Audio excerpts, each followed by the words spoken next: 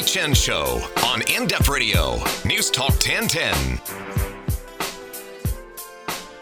Hey, happy Sunday. Thanks for tuning in tonight. Welcome to fall, I guess. Although I hear summer's coming back this week, so don't fret if you had to pull out the jeans and the jackets. I saw people with toques. I thought that was going just a little bit too far. Also, happy Rosh Hashanah. Happy Jewish New Year to our Jewish listeners out there who are celebrating. I'm not sure how many of you are into TIFF. You can always text in if that's something you enjoy. You can text in anytime during the show, 71010, because I am live with you until 9 p.m. But I don't usually, and I say this every year, I'm not that organized that I look in advance to see what movies I want to catch or who's coming to town. I'm sort of that person afterwards who waits for my friends to say, I saw this film and it was really great. You should see it. And then I go, okay, you've just narrowed it down for me. You've made my life a lot easier. But as you may or may not know, if you've been downtown, part of King Street has been closed off since Friday. Sort of, I think they were calling it like the Festival Row in front of the theaters. And it's quite nice. It's just open to pedestrians. It's frustrating for drivers. I know Friday was a bit tough for people, but the street will be open again tomorrow. But the thing is, I live nearby, so I've had to walk through there a couple of times this weekend. And it's nice. You know what? It's nice that it brings people to the city. It's nice that it brings people from all walks of life, all different areas downtown, who get really excited about movies and actors and directors.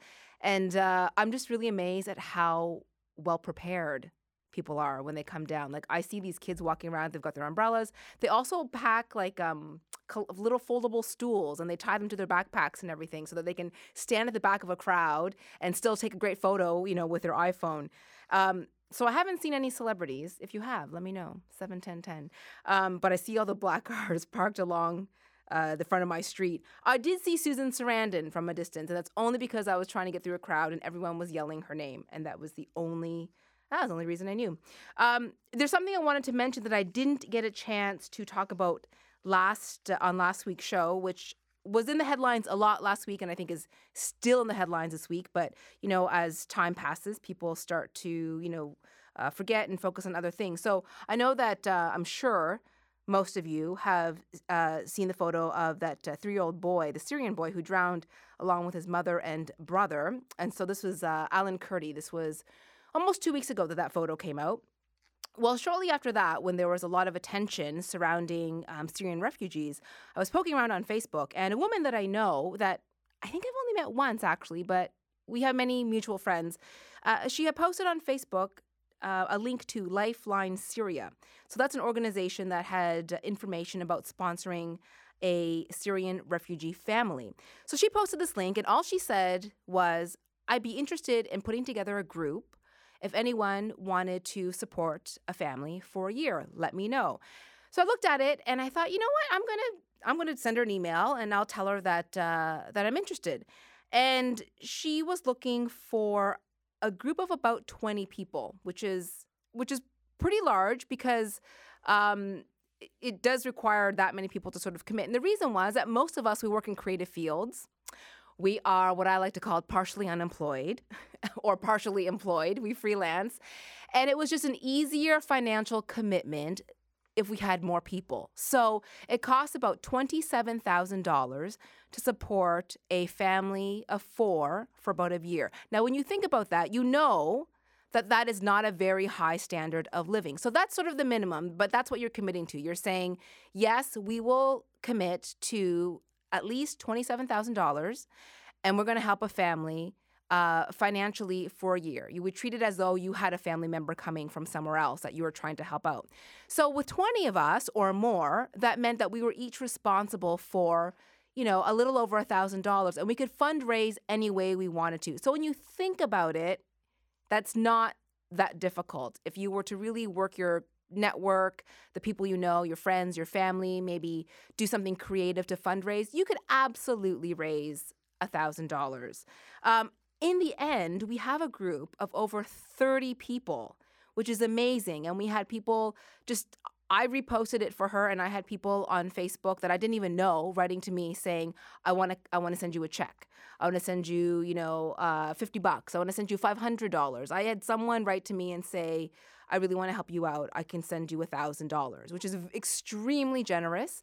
But I think that's a reflection of how much people want to help. So there are other ways of helping, obviously, besides committing to sponsoring a family. But if you're interested, the website is lifelinesyria.ca. There are other organizations out there, but it might be something to consider if you have a group of friends and family, coworkers that you think might want to do something like this. It involves doing things like picking them up from the airport, helping get their kids registered in school, getting them into ESL classes, driving them around to the appointments that they need, helping them to find a place to live. So looking for an apartment for them, furnishing that apartment for them, and helping them with groceries, getting to know the city. So there is a little bit more involved if that interests you. And it was really nice to see that over 30 people on my, Facebook network were interested in doing that. So I think it's going to be great. And I think it's a great way to also bring people together. So that's one thing. The other thing I wanted to mention, too, is that the Toronto Fall Home Show is coming up October 1st to 4th at the Better Living Centre at Exhibition Place. I will be there emceeing the stage all 4 days. I'm also giving away tickets to the show later on within this show. So keep listening for your chance to win a pair of double passes. Also, Toronto Food and Wine is taking place this weekend up at Evergreen Brickworks. And I mentioned last week that Friday I'll be there for the Heritage Barbecue in the evening. If you want to, you have to buy tickets to this. That's the thing. So you just visit their website if you want to find out more. And there's going to be great chefs, lots of great food there. So speaking of chefs, my guest tonight, Chef Mike Ward, is here in the studio. You're going to stick around for a bit because we're going to talk about helping people to organize their kitchen like a chef. I'm not going anywhere. It's minus 600 out there tonight. Sid and I are laying out a sleeping bag in the corner, and we're here for the long run. You've got TVs and free food. We don't have much food, I'll tell you that. We have water, and we have lots of TVs.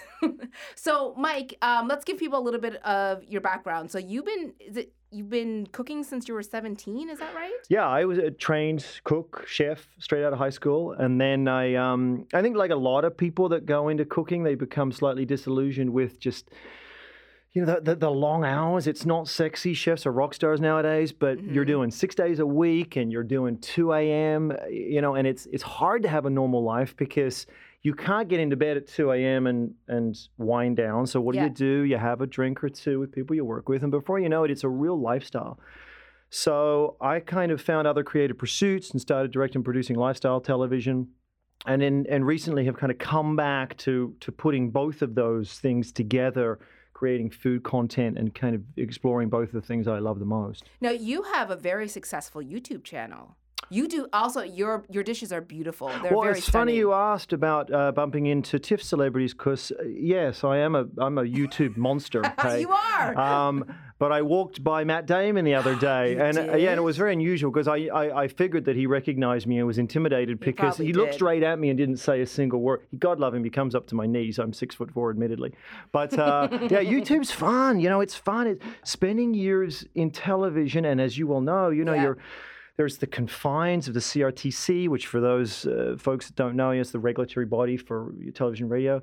And, you can do anything on YouTube. You can just post your own content. And it's so exciting because it's immediate. You get immediate responses. These are things that we don't have in the world of television. So, instead of going out as we would in television, you would block shoot 13 episodes. The way that I do it is you just make one and then people, will react and say, do this and do that. And it can be immediately seasonal. You don't have to plan 6 months out. You're not shooting something now for 6 months later and then having the risk of someone saying, you know what? We changed our mind. That's right. And you can be really current and do what interests you.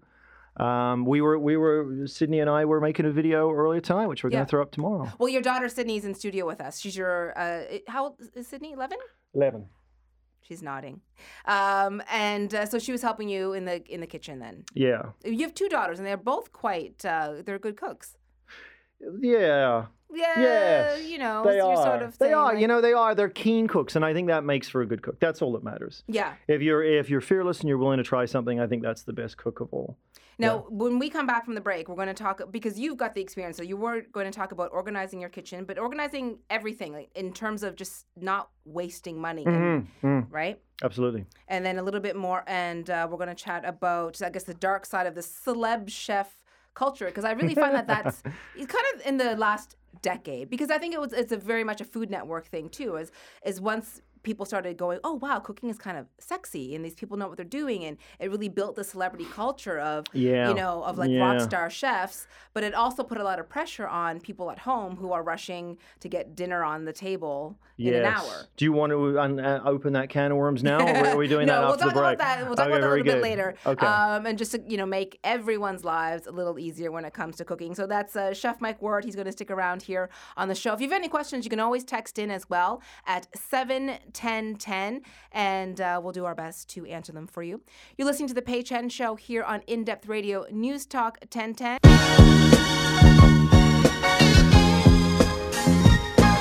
This is The Pei Chen Show on In Depth Radio, News Talk 1010.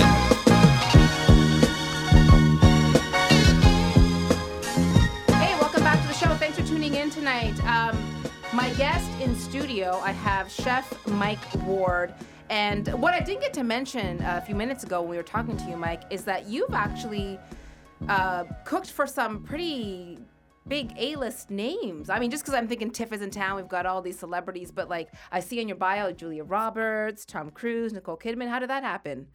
Restaurants I was working at the time. Yeah, it's fun. I found that the higher the end restaurant, the more expensive the price point was. There was the guests would come in and have more fun with the idea of not ordering off the menu. And I think a lot of places or a lot of guests, when they go to a restaurant, they consider that to be an extreme act of pretentiousness. But it's actually a lot of fun, depending on the restaurant, of course. But it's a lot of fun for the chef when Kiefer Sutherland pulls me out, and there's his dad. I didn't know, this was years ago. I didn't know who he was at the time, long time, but I knew his dad from growing up. And he said, there's 8 of us. She's allergic to this, he's allergic to that. Make whatever you want. Just keep the food coming. It's so much fun. You go in and, It's a challenge It's a challenge. Right? It's almost like they're guests in your own home. Yeah. And, of course, you're in a fully stocked kitchen. Which is amazing. You've got all the ingredients you could possibly want at Price fingertips, is not right? an issue. They're no, hey, can you do that for $22? Yeah. That ain't going to happen. Pear wine, and, you get an amazing experience. It's kind of dreamy. So with your experience, I have you here to talk about basically we're trying to organize our kitchen more like a chef without that being too intimidating, because I'm sure for a lot of people, and I do this all the time, and I live alone, so I almost don't understand how I buy food that doesn't get eaten, because I bought it for myself. It's different when how did that end up there? What? It's different when you're like I think of when my mom would buy stuff and we'd be like, we don't want to eat that. We don't like that. And then things go to waste, right? Or, she didn't get around to cooking something that night and then it gets tossed. Or she's like, oh, look, I could buy this package of 3 heads of lettuce. Yeah. And then all of it goes into the garbage a week later. So, even for myself, I get overly ambitious because I'll go to a farmer's market and I'll go, oh, I want to buy all of this stuff. And I'm thinking, what is the, reality of me actually eating all of that within the next few days before it goes bad? So I even have to learn my lesson a little bit. Well, I think what the point that I'm leaning towards is that the difference between a cook and a chef is that when you train to become a chef, it's really accounting. That's the difference. So a cook and a chef can both cook equally as well in theory, and depending on the restaurant, many chefs will go in and set up the menu and then leave, and then a cook will execute that until the next time they want to change the menu. But what a chef does is really he or her is an accountant, so they understand how to price structure a menu. So when you can apply that to your house in ways that many people don't think of. So for instance, as you suggested, what really this food porn thing has taught us, or the byproduct of it, is it I want something tonight, so I just go out and buy all the ingredients for that. You can't really go out and buy just the ingredients for that. You always end up with more. What a chef does is he or she walks into their restaurant in the morning, walks into that walk-in and says, what do I need to sell tonight? Because that's real money. Right. And then they will accompany that with something maybe that's coming in that morning, but they're always rotating their stock in terms of what's on the menu. So what I try to do and encourage other people to do is before you go shopping, open your fridge and have a look what you got. You don't have to replicate what you had last night, because I feel the same way as you. You know, oh, geez, I bought 3 heads of lettuce. I don't want that again. I want something else. But if you can try to pull 1 or 2 things from your cooler, then you won't be throwing all that money away. And you know how disheartening that is. You open it and you realize, oh, man, I've just thrown $60 in the garbage. Oh, you know I know. what I mean? It's so Based on a whim. Yeah. All right. So then, so I know you were saying like repack your dry goods. What do you mean by that?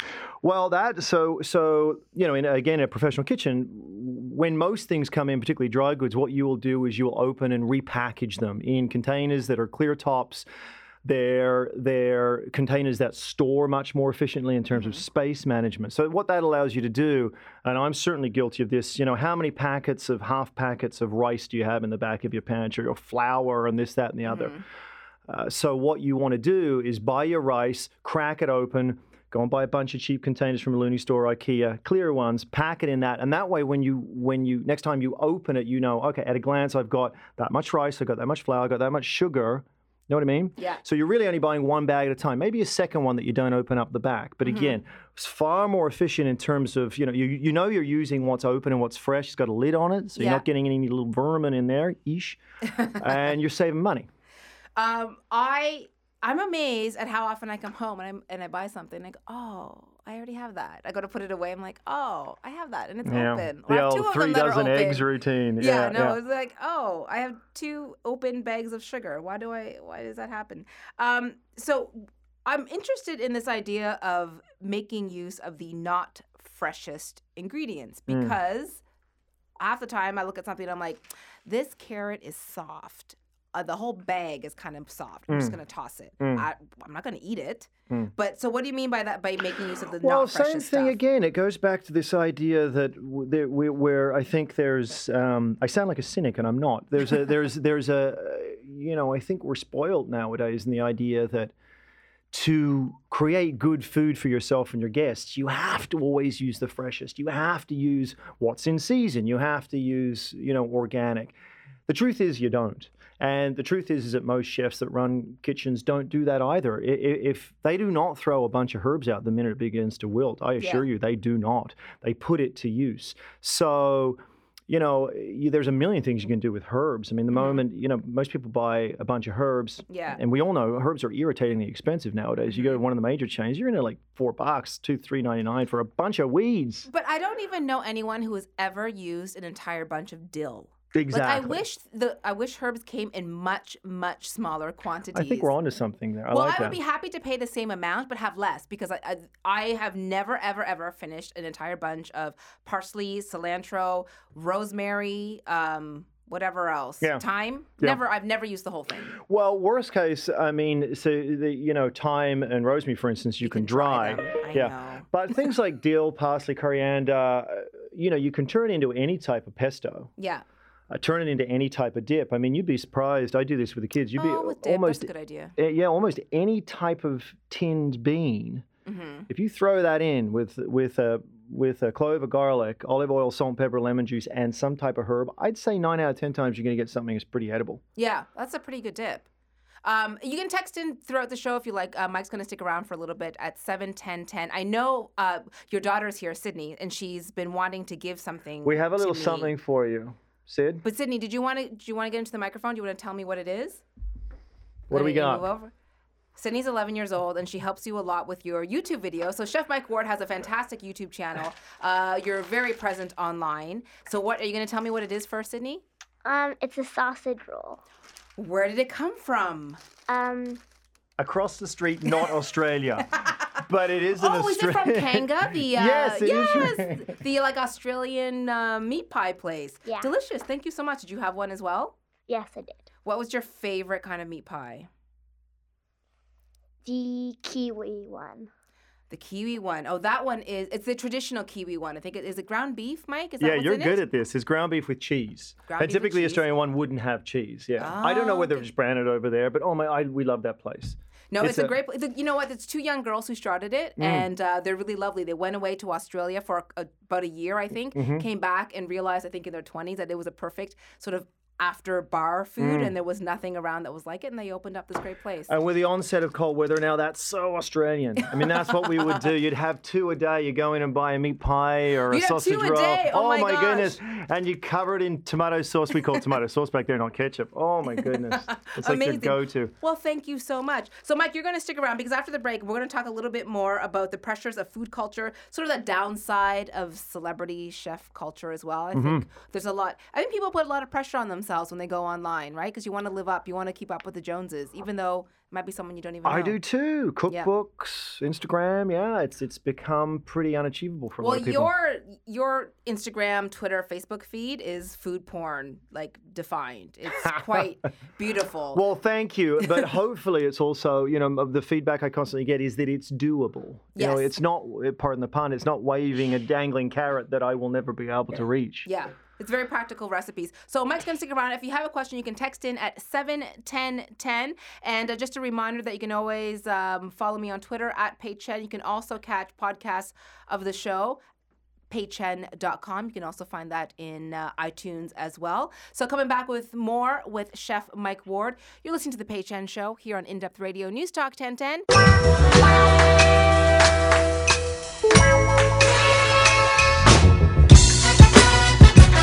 You're listening to The Pei Chen Show on In Depth Radio, News Talk 1010.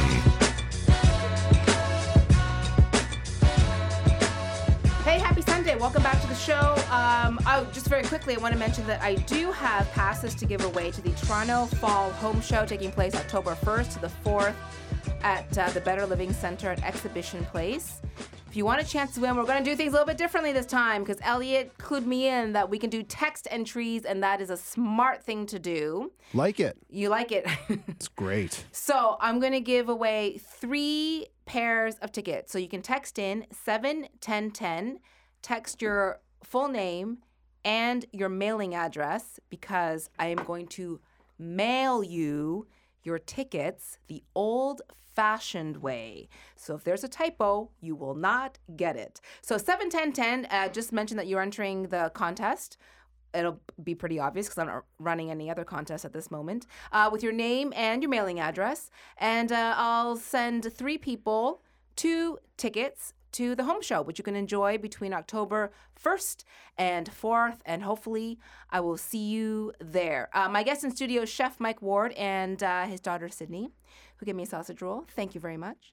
So we're also talking about the pressures of food culture, Mike. So we were just talking before the break about how you post a lot of really beautiful food and recipes online, and for a lot of people, there's this sort of pressure sometimes to live up to what we see on TV shows, what we see on Instagram, what we see in magazines.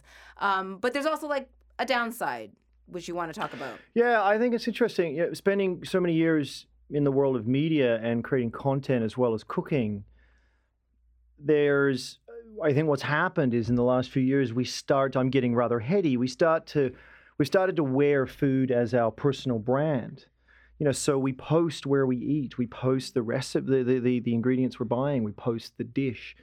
And not unlike, we might post, our watch or our suit or whatever it may, our car, if you're into that type of thing. So it's become an extension of the way, we want to project ourselves to the world, which is fine and lovely. But I think what it's done is it's also created, an odd insecurity byproduct in some people where, hey, I don't go to farmers markets. I don't go to, dare I say, Whole Foods or, premium supermarkets. I mean, even myself, I do a lot of my shopping at, No Frills and some of the other lesser ones because, I'm getting the same goods at a much better price. So, that's is the idea of kind of being more honest about, well, and again, this is the way a chef thinks, is you don't have to have the best to create a really great meal. Which is so contrary to what we often hear or what we think, right? Which is to live up to the standard of like always the best. You have to have the meat that was fed.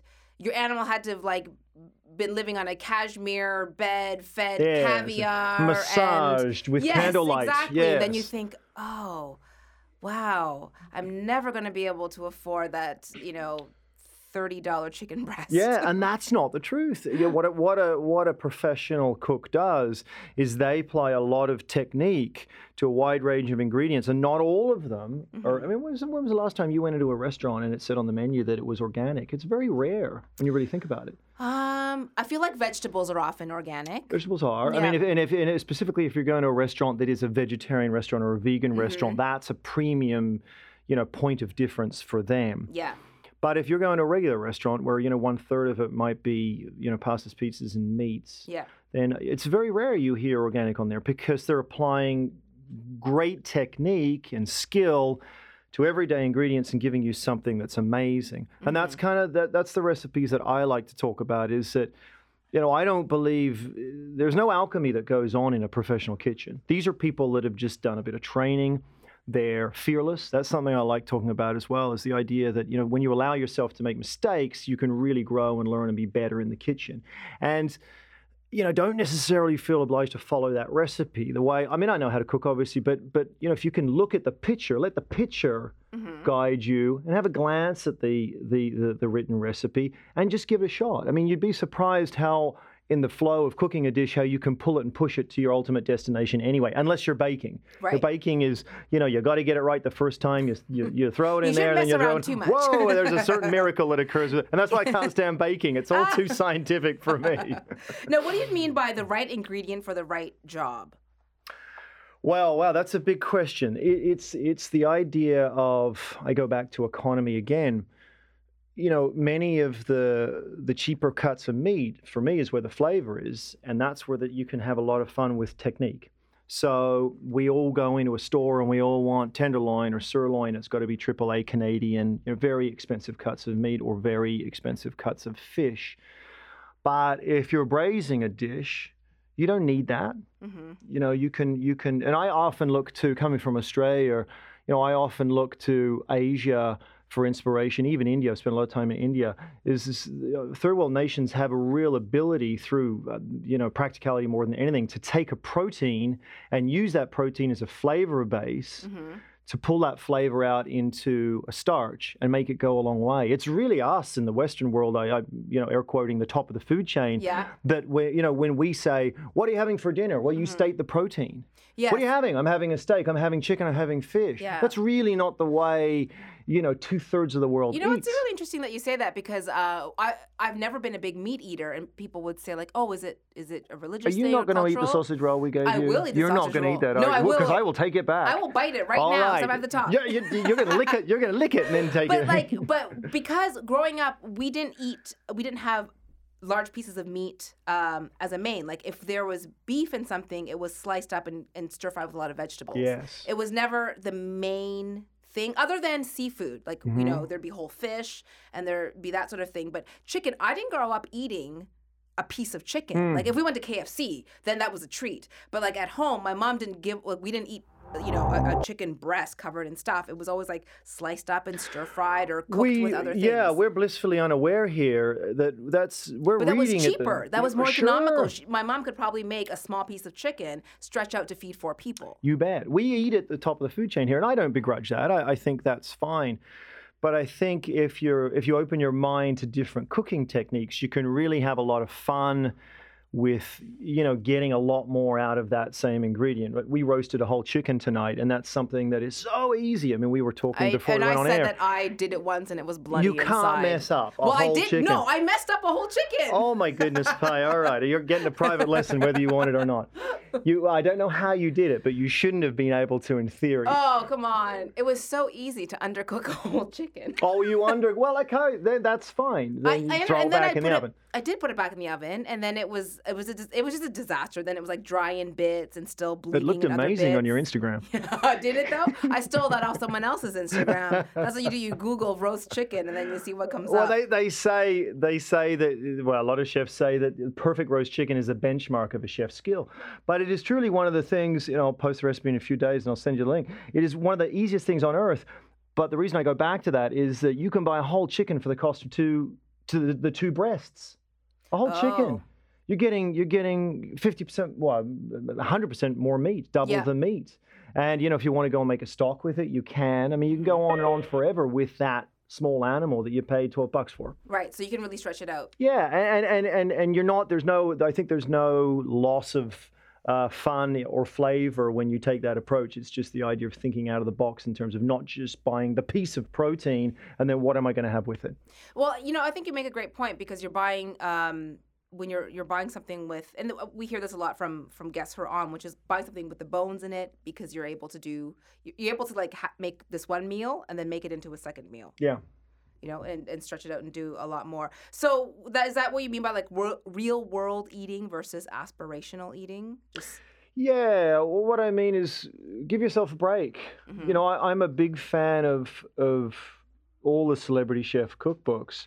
But, God love them. I don't have the time to meander around a herb garden in a white linen shirt and a wicker basket and pull carrots out and smell them. I go to Loblaws, like we all do on Tuesday, and it's raining, and I park, and I'm tired, and I'm cranky, and I want to grab my vegetables, and I'm irritated that I had to pay $3 for that. I don't have the luxury of going off and, talking to the farmers on Saturday morning and getting the best. But I love that. See, I'm a big farmers market person. Well, I do too, and I'm all for it. My point is that my life, I think, perhaps like most people's lives, is very real. I do live downtown. I wish I long for that luxury. Don't get me wrong, but I don't have it.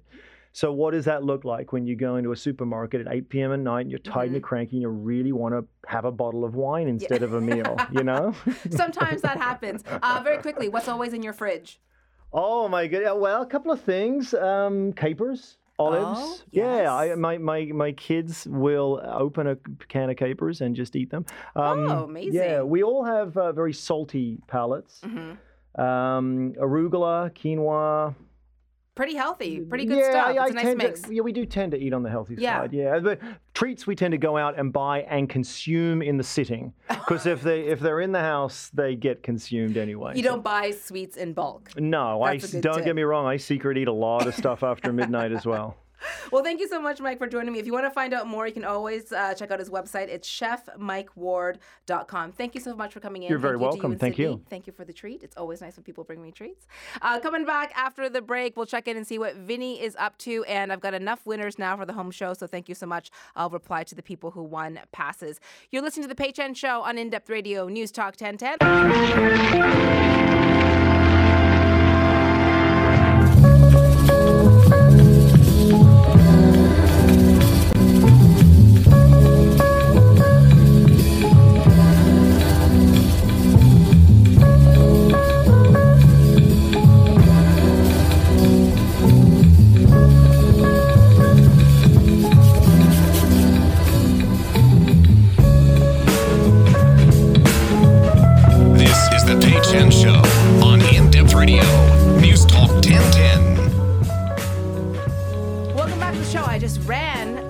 About 10 feet and I'm winded to get in here. You left me in a weird situation there because I felt like, I should say something because you weren't here.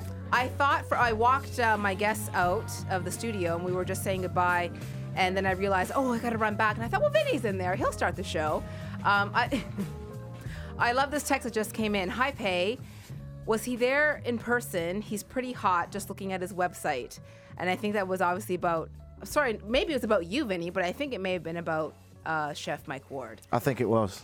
That was probably who it was. You think that's weird? I just got a text. From? Can I say this? I think I can say this. I'm sort of friends with his ex. And he said, I just got a text saying, did you meet my daughter and ex-husband? That's kind of weird. Is this true? Let's not talk about this anymore. Yeah, I feel like I'm not sure if I'm allowed to say that. Well, I just did. That she was listening then. Yeah. There you go. Well, I did meet him, and he's a jolly nice man. That's a small world, I always isn't get freaked out when people with accents talk about my accent. Well, I think they do it playfully, right? Because they realize that they have an accent. Yeah, because I walked in and he said, you're fresh off the boat. And I said, yeah, 10 years ago. Although it does sound quite fresh off the boat. But he sounds quite fresh off the boat, doesn't he? He does. I think you both do. I would not have been able to pinpoint who was fresher off the boat. We're both fresh. I'm the least fresh off the boat, but probably the one that looks more like she's just off the boat. I got a text from his ex-wife. Just came through that says, lol. So, A, I think she's listening, and B, I think this is in good spirits. Well, I think so. Can you text me if this is inappropriate radio that I'm mentioning that I know you and your ex? Anyway, whatever. How was your show so far? It was good. It was nice to have Mike on, because he's a dad. He's got 2 kids, and that's, the reality of cooking for a family, like any mom or dad out there running around and having to prepare meals. It's not always fancy stuff. I know I have a lot of people on the show who talk about Did you find really it harder beautiful to interview foods. him because he's sexy? Did I? No. No. Are you not No. intimidated by people's sexiness? Before you answer that, I notice you're very comfortable with me. Yes. And I am not. Maybe I usually would be. Maybe I am intimidated by people who are sexy, and therefore I am not intimidated by being in the same room as you. Did I answer that correctly? It was beautiful. It was nice, huh? It's really good. Hey, I don't know if you were on Facebook tonight. You probably were. But I posted this. I wasn't, but yeah. Oh, okay. Oh, was I supposed to be looking at you as I always do? Yeah, you're supposed to be stalking me on Facebook. Yeah. Someone says Vinny sounds fresher, and I love his accent. That's probably, you got your friend to text that in, didn't you? Yeah. And what does this text say here that's just come in from his ex-wife? Top one. You are just as sexy. That's nice. Not my words, the words of his ex-wife. All right. I wanted to ask you, Vinny White, if there's anyone that you feel, and think about this for a second, if you just kind of look back into your life, anyone that you feel like you would like to apologize to? Like, is there ever anyone that you felt like, you know what? I was kind of a jerk. I'd like to apologize to that person. I have already done it. It's actually quite a serious thing. I went through a very brief period, which I'm not very proud of being a bit of a bully.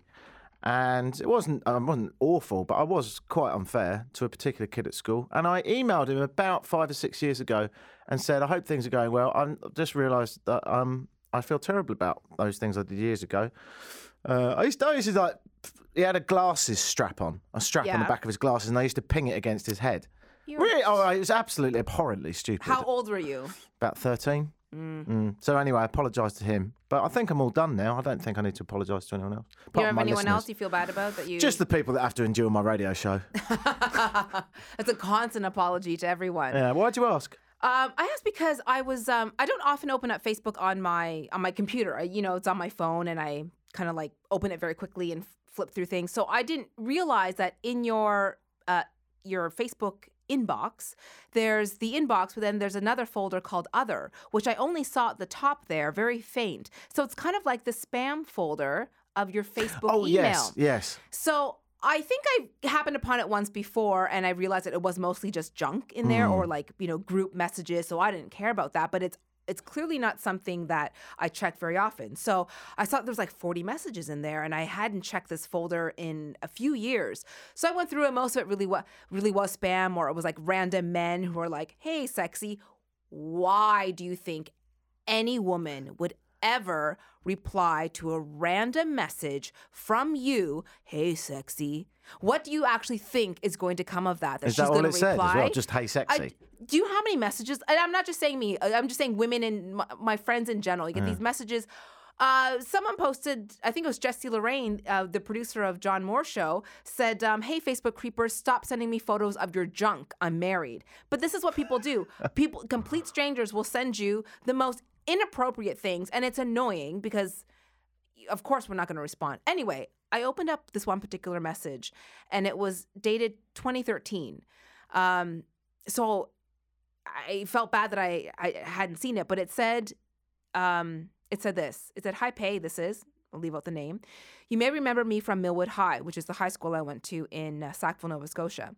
And it says, I'm writing to you because I wanted to apologize for a convo that we had regarding the fashion show. I'm sure you don't remember, but it has stuck with me for years. This is a fashion show that I would have done in high school. Like, we put it on maybe as a charity event in probably 1994. Okay. So he's writing to me almost 20 years later. Right. So the email continues, people were making suggestions on what clothes we should model, and I made a comment like, why don't we get some better brands? You spoke up and said, not everyone can afford that stuff.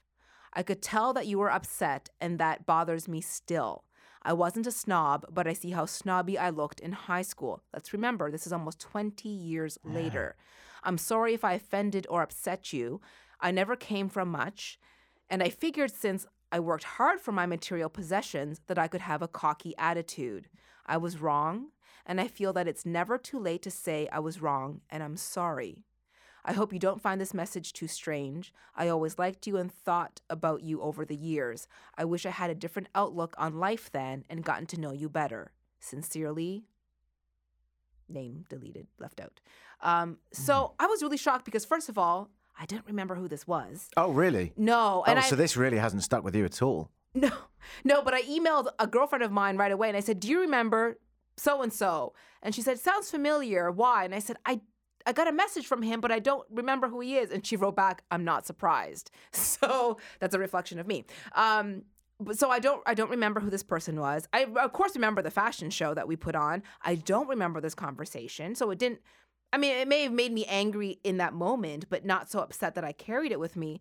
But this man looked me up to apologize almost 20 years later because it bothered him that he acted this way. Yeah. I started crying when I read this email. What? And I wrote him. You started crying this week? I started crying. It was tonight on my way here. And why did it affect you then? Because I felt some compassion, I think, and empathy that he felt so terrible about something that happened almost 20 years ago. So you were crying because of the thought of him being upset you? For 20 years that he was like, I hope I didn't come, saying that I hope I didn't upset or offend you. I also thought it was a very kind gesture. Yeah. I think partially I was emotional because I thought, wow, this is really quite unbelievable and rare that someone would apologize. Well, that someone would apologize, period, for being a jerk, because I know a couple of jerks that owe me an apology, but that he thought it's never too late. Isn't that something? I'm fascinated by it. I genuinely think that's amazing, yeah. So, that's why I was asking, is there anyone you think you need to apologize to? I think there are a few people who owe me an apology, who are probably not listening, but they really do. I think you probably owe me one for the ongoing sexual harassment in the workplace. And Pay, I'm sorry about the flight attendant thing. I was just kidding. Elliot said when I walked in, he thought I was a flight attendant. But that was true. I actually did for a second. I go, is that a flight attendant or what? Scarf around my neck, and he thought it was a flight attendant. It is a lovely into the garment. Studio. It's a little bit Air Emirates. A lot of people are flirting with you on text message right now, Vinny, and I feel like they're all your friends. Thanks for tuning in tonight, everyone. Vinny White is coming up next. The very sexy Vinny White, according to the text messages. I didn't say it. Oh, he got so happy for a second. Have a great night, everyone. I'll see you next Sunday.